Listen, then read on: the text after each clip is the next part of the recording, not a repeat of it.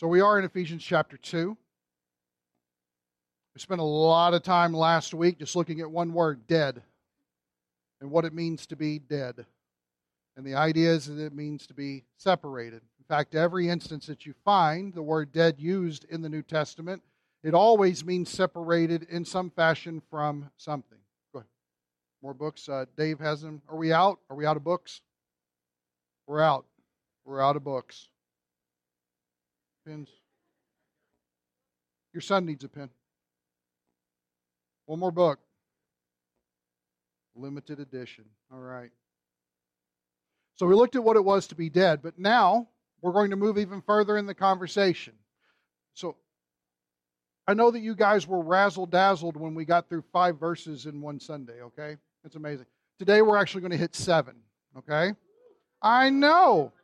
You're welcome. Okay. But here's what we want to do is I'm going to ask you to take your Bible, and since I asked you to open to chapter 1, I want us to start by looking in verse 15. A couple of reasons why we're going to do that, okay?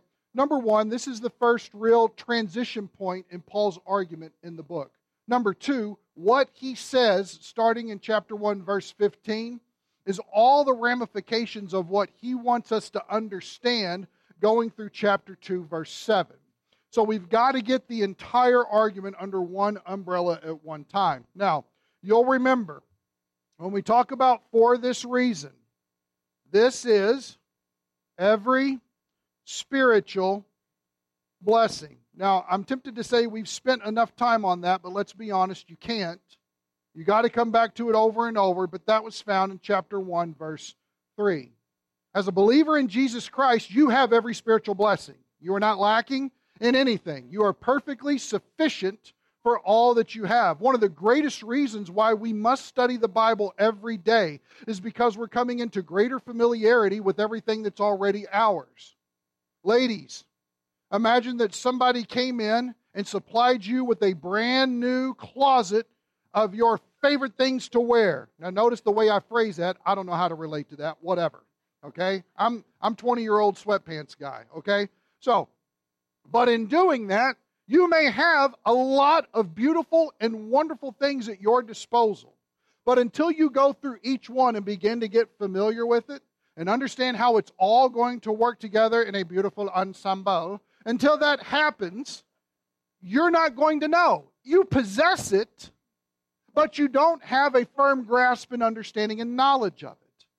And so what Paul is calling for is, for this reason I too, having heard of the faith, that's one characteristic that they had in the Lord Jesus, which exists among you, and the love for all the saints. So remember, it wasn't just the fact that it was vertical faith. Vertical faith exhibits itself in horizontal love within the body of Christ. He says that he does not cease to give thanks for you. That's always a good thing, thanksgiving, while making mention of you in my prayers. And here it is. Asking, and this was our verse, that the God of our Lord Jesus Christ, the Father of glory, may give to you a spirit of wisdom and of revelation in the knowledge of Him. And remember, this word is epignosis. What he's getting at here is he's not saying, church, you guys are so ignorant that we've got to pray that you would even be able to grasp some of the things going on in the Bible. That's not what it is. It's saying that God is so deep, and His truth that He has available to us is so deep. And God is not just at arm's length in our lives. God desires to hold us as close as we will want to draw to Him. At any given time as a Christian, we are as close as we want to be with God. All the time. So if we desire to have Him in that type of relationship, we will keep Him there. We will keep Him there by not confessing sin, by not opening our Bibles, by not praying, by not attending church. All of those things, we'll just neglect it all in order to keep God in that situation, and we remain very sound in the establishment of our relationship in the cross of Christ. But what God desires is intimacy. He wants fellowship.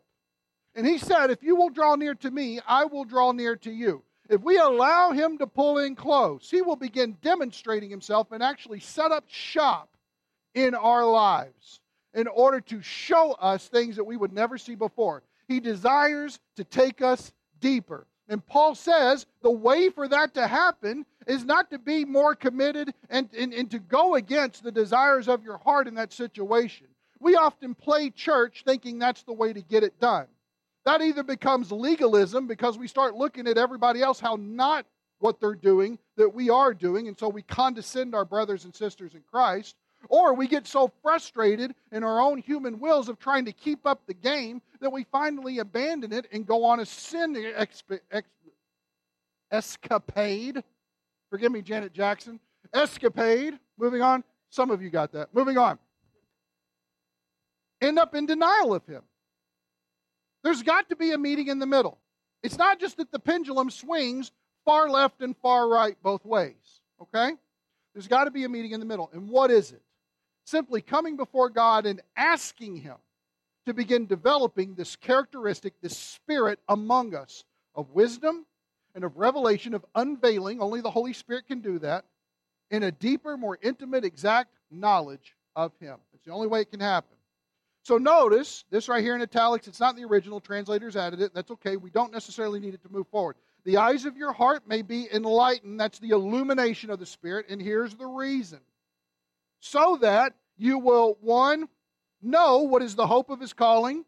2, what are the riches of the glory of His inheritance in the saints. And 3, and this is really where Paul decides to camp out, what is the surpassing greatness of His power in a qualified people towards us who believe. Belief is the only requirement for salvation, but if you have believed in Christ, God's amazing, magnanimous power is now fully available to you. One of the reasons why we don't understand the power of God is because we're too busy living in our own strength instead of accepting and embracing our weaknesses so that God can stretch in and fill in all those valleys that we actually have. We got to take off the Halloween mask and stop playing church. We got to get on our knees before the Lord and start being the church. That's very important. Only then will God move. Now, if you sit in my Sunday school class, you're either tired of hearing me say this or you're scared to death, okay? The world is going south quickly. America's going south quickly. Be prepared. There's everything in prophecy that we need to be paying attention to of what God's Word is telling us because it does not pass away. But in doing so, the mission of the church has not changed. We are still called to reach the lost and to build up one another. That's still what we're called to do, to be devoted to the Scriptures. Period. So that shouldn't change in any way, shape, or form. But if we don't know how to address that situation by being rid of ourselves so that we can be filled up with the Lord, it will not happen. His glory can only shine where He's given room to give His glory. Does that make sense? If I've got it filled with all other kinds of idols, and this is one of the spiritual things that we need to pay attention to in the Old Testament. Every time Israel was devoted to idols, God's glory did not have the opportunity to shine and to radiate to the nations. That's a problem.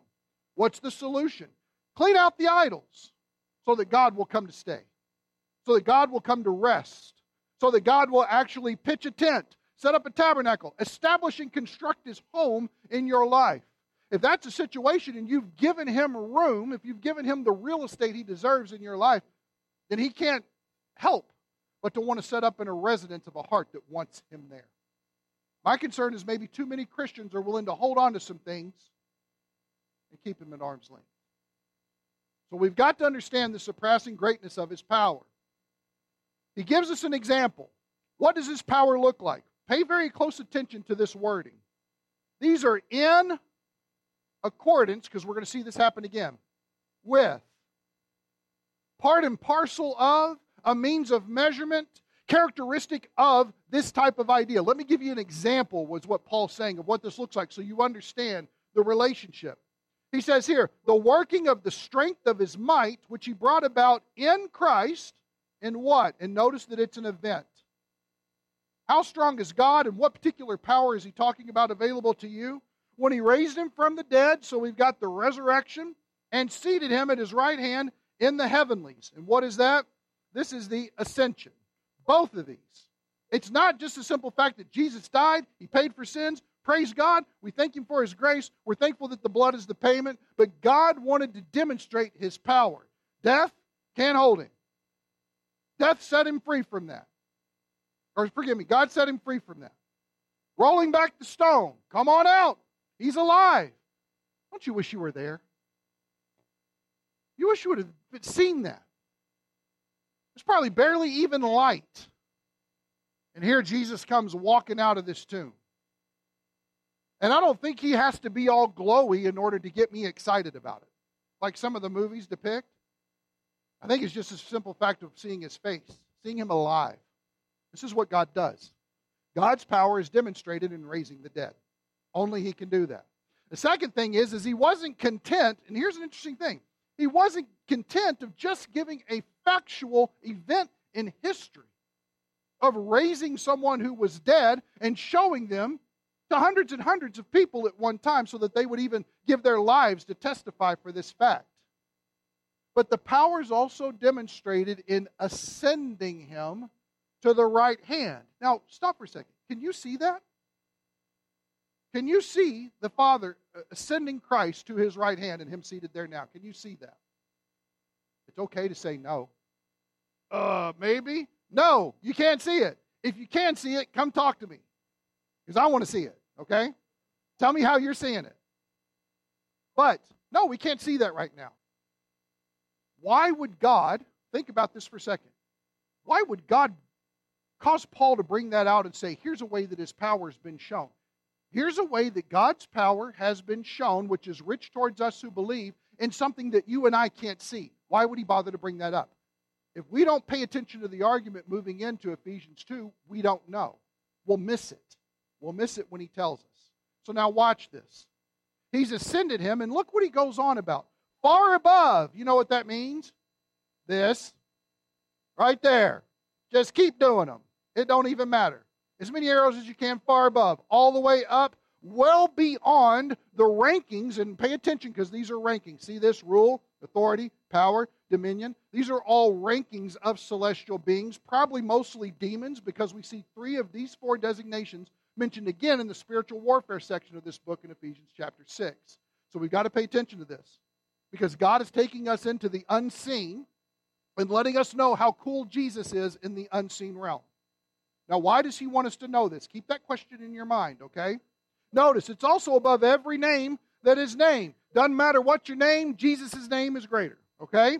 Not only in this age, okay, present, but also in the one to come, the age to come, what's out ahead.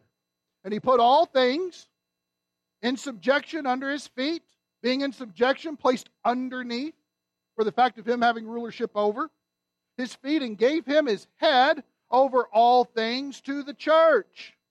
He is our head. One of the greatest problems of not studying the Bible in church is that you're walking around headless. That's a problem. That's called a horror movie.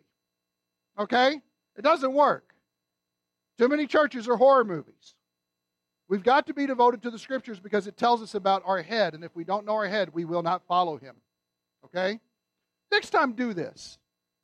Be sitting with somebody, preferably another believer in Jesus Christ.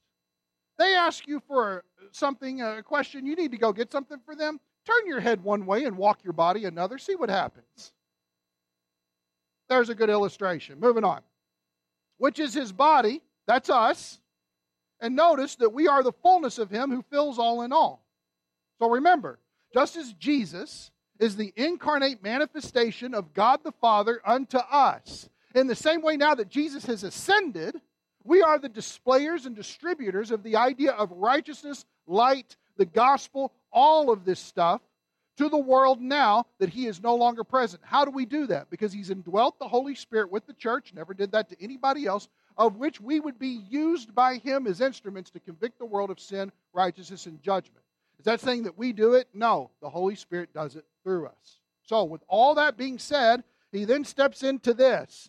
And you, okay, so his audience were. This is important. Previous position. Our previous position in life. We were dead. What does dead mean? Separated. What does dead mean? What does dead mean? Yes, thank you. That's what your first answer should have sounded like. All right, moving on. And you were dead in, here's the problem, because in speaks of our location. Trespasses, missteps, sins, miss the mark. It didn't matter if we didn't even mean it. Oh, I didn't mean to do that. I'm sorry. It was still wrong. It still counted against us. It was still a way of life. It was still just how we did things. It was still just how we acted. I'm going to go ahead and tell you this. If you're here today, you're listening to me, you're unsaved, you're going to be highly offended by everything I have to tell you today, but I promise you this. I tell you because I love you, and I tell you because it's true. So please prepare your mind just to hear that. You get upset about it, you want to talk later, fantastic, let's do that. But notice what he says here. You were dead, separated from God, in your trespasses and sins. That's where you were vacationing, always, in that. In which you formerly, okay, so we're talking about previous life, walked. You know what that is? Condition. Our previous position was one in trespasses and sins. If you want to follow along and mark along, you don't like the way I mark it, mark your own, cool, but get involved with the text, okay? Previously, we were in a position of trespasses and sins, and it led to a condition where the way that we led our lives was one of sinfulness always. Even our best intentions, even Isaiah said, my good works are even filthy rags before you, Lord. They count as nothing when I look at who you are. Even the best I wanted to ever do apart from God is still against me. That's a sad state of affairs. It says here, now remember what we said earlier about according to? Everybody remember that? The working of his power was according to that. Let me read it to you one more time, because I had it marked here. I thought I did. Maybe I did. I did. Where is it? Let's see here. Verse 19. Chapter 1, verse 19. And what is the surpassing greatness of his power towards us who believe? These are in accordance with the working of the strength of his might. This is how you know. Now watch this.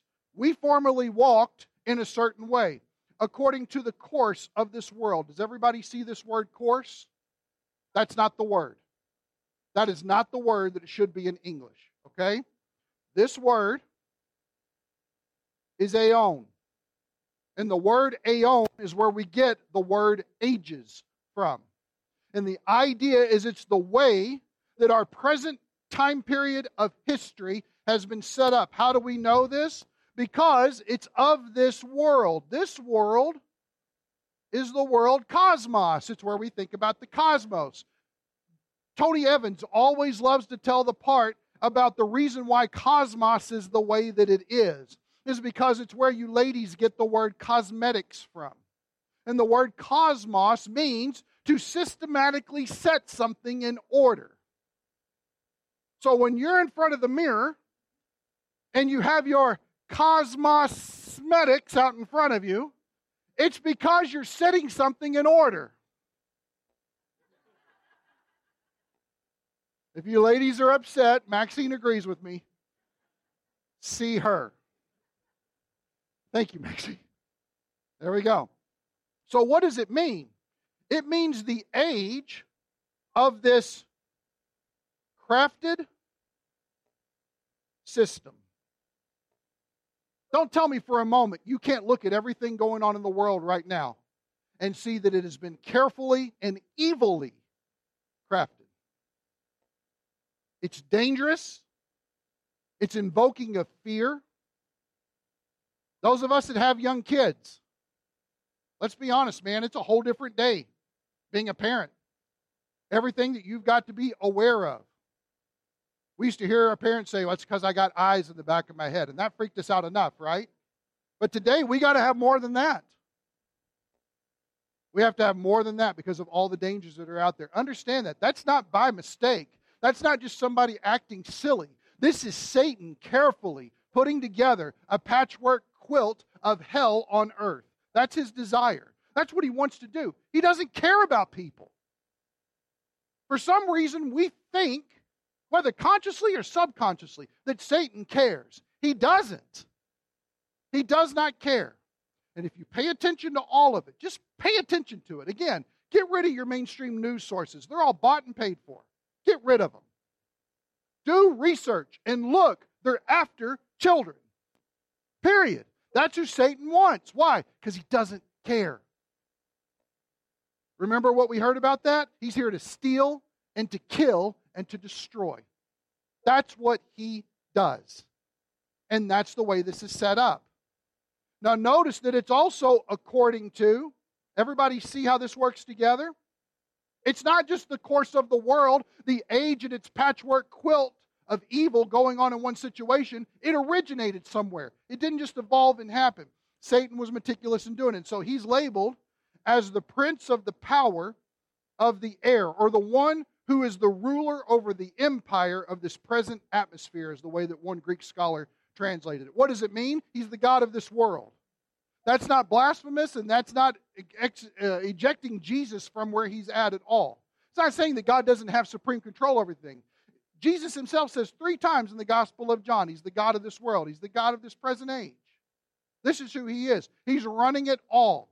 And so people who want to tell me that right now we're in the kingdom, I have a big problem with that. Because this kingdom smells. And I don't like it at all. And I think it's a kingdom all right. I just don't think it's Christ's kingdom.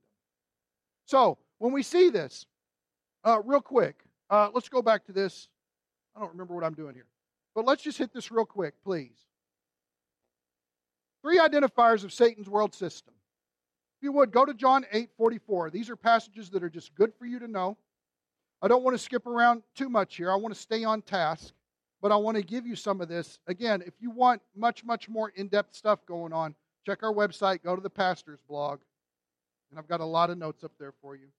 John chapter 8, verse 44. If you don't have this marked, please mark it. Let me take you back real quick. Everybody see this right here? The Spirit. And this is the same Spirit as a spirit of wisdom and a revelation of the knowledge of Him, only in a negative connotation pertaining to Satan. It's the idea of a characteristic or a quality. The characteristic or the quality that is now, presently, even in this day and age, working in the sons of disobedience. Here's a hard fact for everybody to understand. If you don't believe in Jesus Christ as your Savior, Satan is your father. That's a hard reality. Well, I don't understand that because I'm not a card-carrying member of the Church of Satan. For $200, you can be. And number 2, you don't have to be in order to be working His will and doing His ways. All you got to do is love you to be following Satan. All you have to do is have your life pivoted on selfish ambitions in order for you to be lockstep with him on the way to the lake of fire. Now let me show you this. John 8:44. You are of your father, the devil. Now this is Jesus speaking. If you've got red words, he is the guy that loved to impact people and influence them, okay? Don't know if he made many friends by this, but when he's talking to the Jews of that day, you are of your father, the devil, and you want to do the desires of your father. He was a murderer from the beginning and does not stand in the truth because there is no truth in him. Whenever he speaks a lie, he speaks from his own nature, for he is a liar and the father of lies. Everybody see 2 big things there? Murder, lies. Murder, lies. Do we have a problem with murder today? Anybody visited Chicago recently? We have and there's a reason why. You don't want to get murdered. Because it is a murder capital. In fact, I think there's only a couple places that are worse than that. Indianapolis is bad? Minneapolis. Well, yeah. Yeah. And Washington, D.C.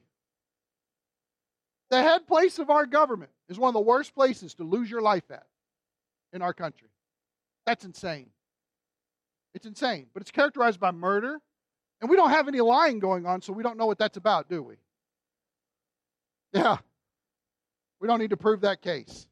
How about this? John 10:10. Look over at John chapter 10. I love this verse because it gives us 2 contrasting statements about Satan and Christ so that you can see it clearly. John 10 verse 10. The thief comes only to steal and to kill and to destroy. Take what's not yours, kill you, and destroy everything in sight. Are we seeing that? We've had enough executive orders to stop a society. All of them bad. Not one thing has been signed where we're like, whoa, what? Yeah. Yeah. Thank you. Nobody's saying that. And why is that? Because it's all evil. I don't care if it's the foggy white man in office or the orange man in office, it doesn't matter. They all play the same fiddle. And it's all bad. Bought and paid for. So you guys think I care. I don't. It's ridiculous. We've got to stop being deluded by this stuff. We've got to recognize that our king has not come yet. That we worship at one throne. Period. That's where it's at. Notice, the thief comes to steal and to kill and destroy. Here's what Jesus says. I came that they may have life, to establish a relationship with them eternally, and to have it abundantly. It's not static. It's vibrant. Not just to get across the threshold, but to take you into the deeper areas of the house so that you can live, truly live. That's another characteristic we see going on in our lives. Another one, 2 Corinthians 10. You know what? I actually think I got that one wrong. I think it's 4. Forgive me for that. Watch this. There you go. Fixed it. All right. 2 Corinthians 4. Yep, I got it wrong. I'm sorry. 3 and 4. 2 Corinthians 4, 3 and 4. Paul says, and even if our gospel is veiled, it is veiled to those who are perishing. Why? Because they don't have God's life. Watch this. The gospel's veiled. Why? Verse 4. In whose case the God of this world, there it is, has blinded the minds of the unbelieving so that they might not see the light of the gospel of the glory of Christ, who is the image of God. Satan is actively working in this present age world system with the purpose of taking a blindfold, and everyone who doesn't believe, he's trying to put it over their eyes so they cannot see the purity of the gospel. I just had a conversation with somebody this week. They told me that there was good in them, and this is the reason why they were going to heaven. I looked at them and said, no. That's not how you get there. That's not what God's Word says. It is by Christ and Christ alone. He died for your sins. He's like, yeah, but I think this other person died for my sins as well. You know what that told me? Here's what I was dealing with. Somebody who had been blinded by Satan. And I could tell it was going to take a few hours to chisel through that wall. And they weren't willing to give me that time. What do? You give them a gospel track and say, I'll pray for you. Because they were blinded to the truth of the gospel. It couldn't click for them. It was incredible to see. It was something else. These are the things that characterize this world. So that when we talk about people being the sons of disobedience, the spirit or the character quality of Satan that exists in this world, the Bible is dead on the money of what we're seeing right now in front of us. Let's not ignore it. Let's not pretend it's not there. Back to Ephesians. Notice if it wasn't bad enough to have Satan carefully crafting this world system according to his end goals, but notice it's also among them we too. Now I love this because Paul includes himself. It's a personal inclusive pronoun. Among them we too, all formerly, all of us. In other words, nobody's exempt from this starting point except for the Lord Jesus Christ. We all formerly lived. We made our home in the lusts of our flesh. Doesn't matter how that plays out. Just because it uses the word lust doesn't mean it has to be sexual in nature. It could be anything. It could be the simple fact that we don't even know what to do with the money that God's blessed us with. It could be the simple fact that we've decided this year, you know what? I think I'm going to cheat on my taxes. That's what I'm going to do in this situation. Why? Because we want more, and for some reason we're never satisfied, and we are consumer mentality. This is the way we've been geared, that materialism is king. Understand this. That's not by accident. It's not harmless and no big deal. Satan crafted it this way. Satan has gotten us addicted. We're all smoking the weed. How do we know that? I love you and I believe you. You get a pass today. Let me give you an example.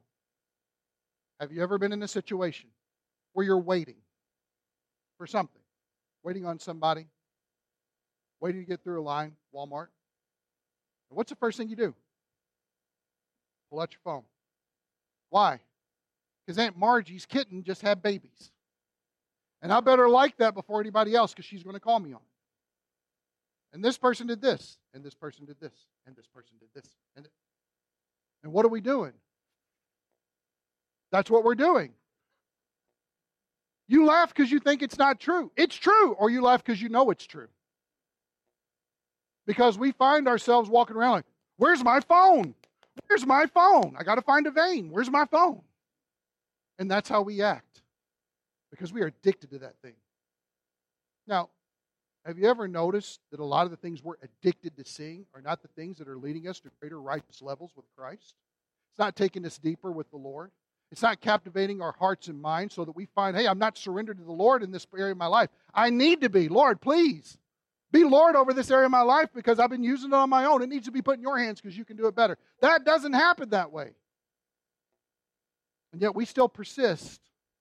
And then the way that's set up, why? Because we have lust in our flesh. Our flesh desires to be entertained like that. Notice we indulge those desires. It ain't going to harm nothing. One of the worst things, Beth makes cookies. It's over.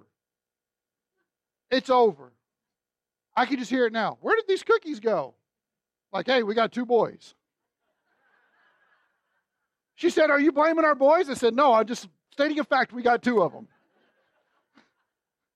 Deduce what you will. She's like, you ate those cookies. That's what she knows. She's got great discernment. So notice, indulging the desires of the flesh. What is opposite the flesh, do we know? Spirit. The flesh is against the spirit, and the spirit is against the flesh, so that you cannot do what you want to. That's the way the struggle goes. It's real. Notice, and of the mind. Everybody see this? This is not the word nous for mind. It's actually the idea for thoughts. And you'll have this in your marginal note. But it's also translated understanding. Now think about this.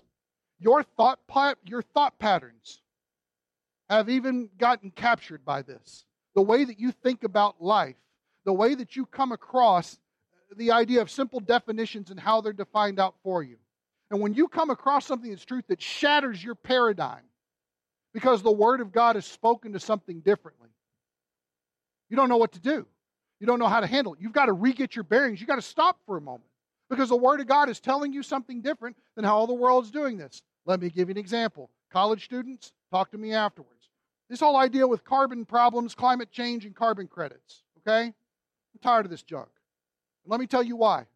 We just talked about this in Sunday school. The Lord has told us, seed time and harvest, hot and cold, summer and winter. It's all going to continue until the earth passes away. We know when that happens, the end of Revelation 20, beginning of Revelation 21. We know the timetable for the end times because God has graciously given it to us in the Bible. So when somebody's telling me that if I don't use a certain kind of recycled plastic, I'm going to kill baby seals, I don't buy it. And the reason why I don't buy it is because they're lying to me. They've bought into an ideology that is going to be used in order to control people. They're going to guilt trip you and penalize you in this situation. Well, that's not real. Cool. Call me a heretic and then give yourself a year and see what happens. The world is moving towards this. And we've got to recognize it as an ungodly philosophy. How do we know that? Because God told me how things are going to go. God already gave me a promise. God speaks in His Word. It's the truth. And He speaks authoritatively. So there's nothing to argue with. You know what they're going to do after that? They want to take the Bible away from me. Why is that? Because I know better than they do about the situation. You can't deceive somebody who has the truth in their possession. So understand, everything is set up like this in order to lead us astray. And notice, we were by nature. You know what that nature is? Let's call it what it is. Sinful.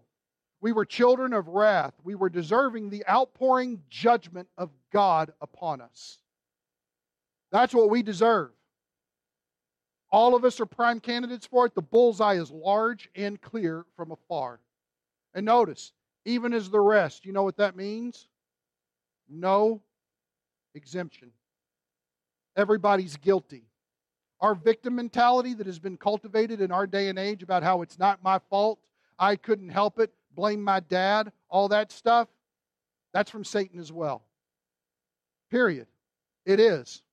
Because it allows everybody to throw up their hands and say, I have no personal responsibility. I have no skin in the game. And if anything, I should be compensated rather than held accountable. Hey, take the good, take the bad. Take them both. There you got facts of life. Am I not telling you the truth about this? And notice, this is what Satan has done. So understand, we're constantly treading on enemy territory. We were all there on that team. But then we have something glorious. Oh, I should ask you to do that for me. It must be much more operatic than that. Two greatest words ever. But God. But God. It's going to come down the pipe like this. The Antichrist is going to rise to power slowly. But in the middle of that 3.5 years of the tribulation, he will declare himself to be God, and he will tell the world, worship me or I will kill you. Many lives will be lost. Woe to you who are pregnant or nursing in that day. Why? Because you're not going to be able to get away from the travesty, from the hardship that is going to undertake you and kill you. Now, praise God, as the church, we're not destined for the wrath of God, and we will be alleviated from that in the rapture of the church.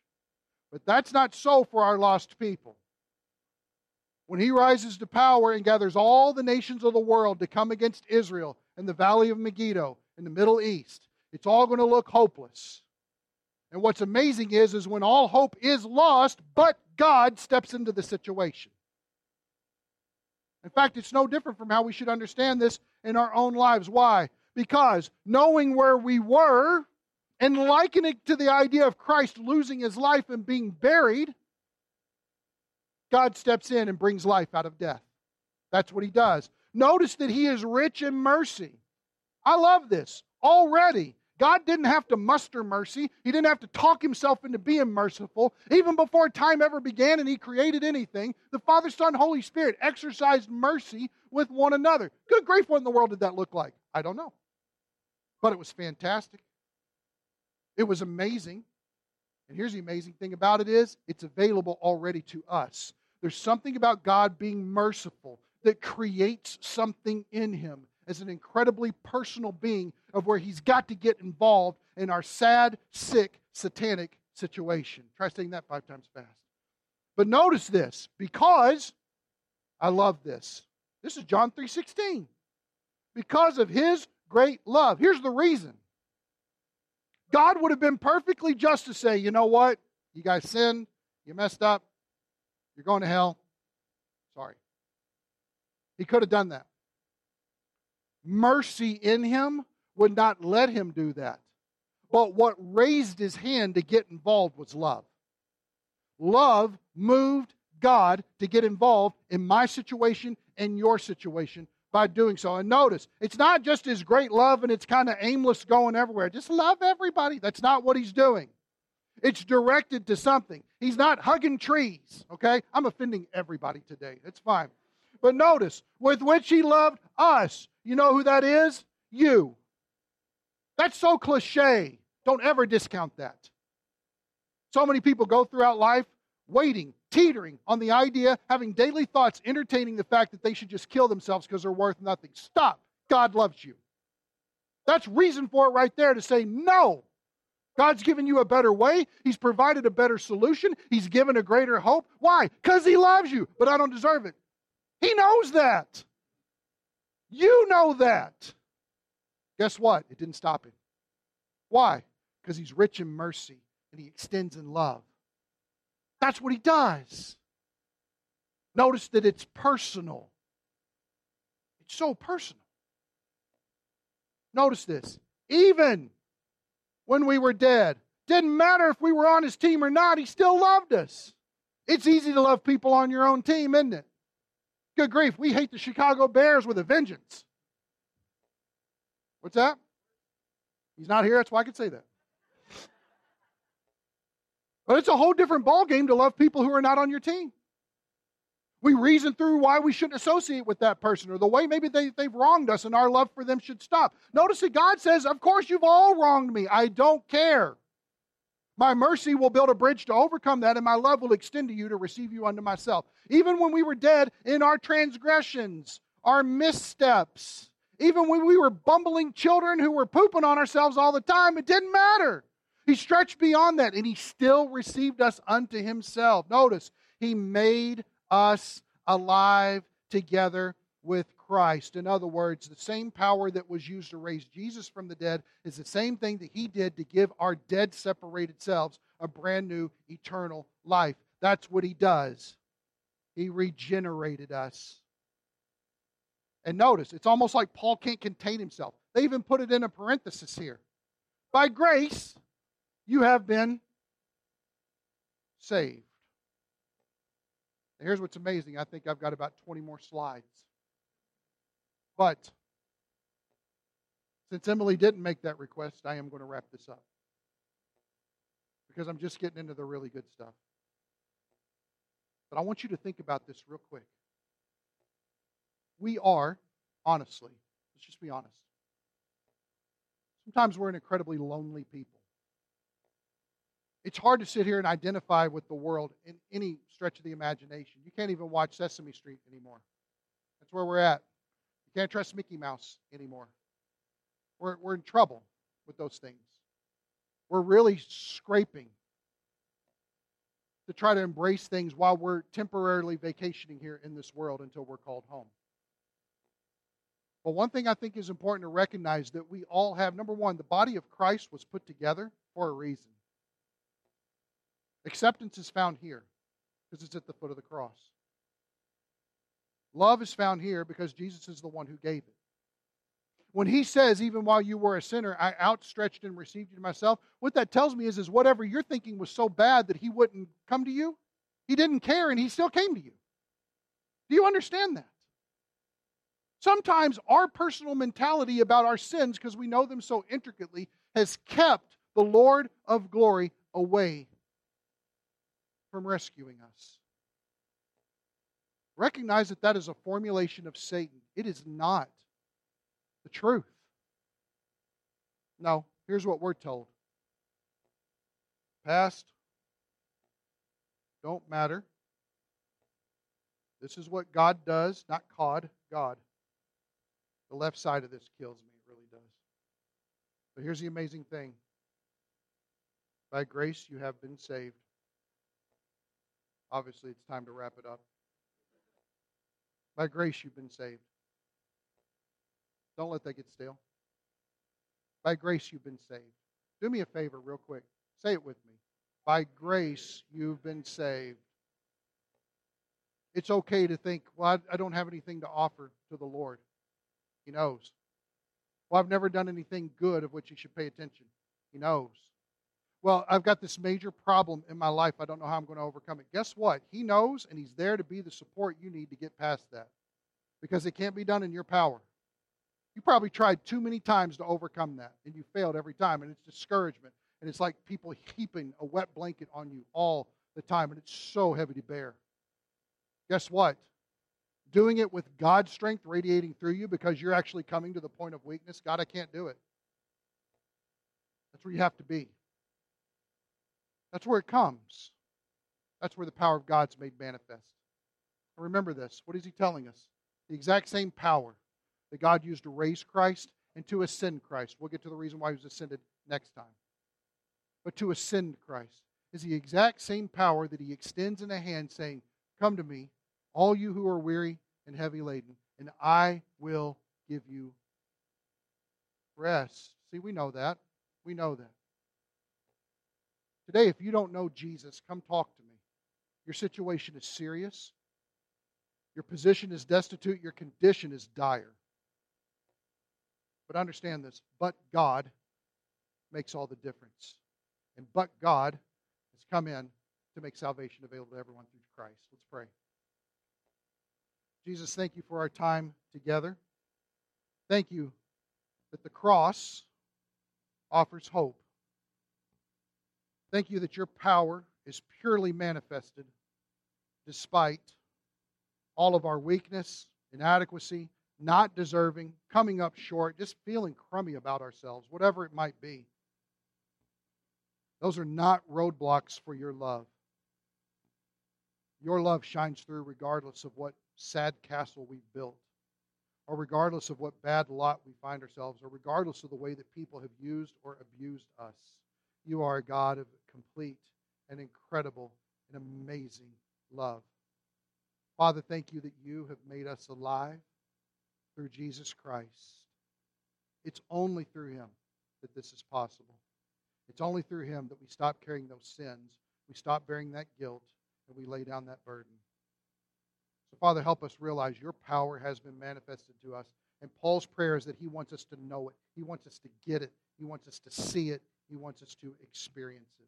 And I pray, God, that you would use us, Lord, as believers in Christ to tell others about this. This message needs to be told because the world is leading us in evil ways because it's been constructed in an evil fashion. Your truth reigns. And that's where we need to bank our hopes. Father, change our lives through this. We pray it in Christ's name. Amen.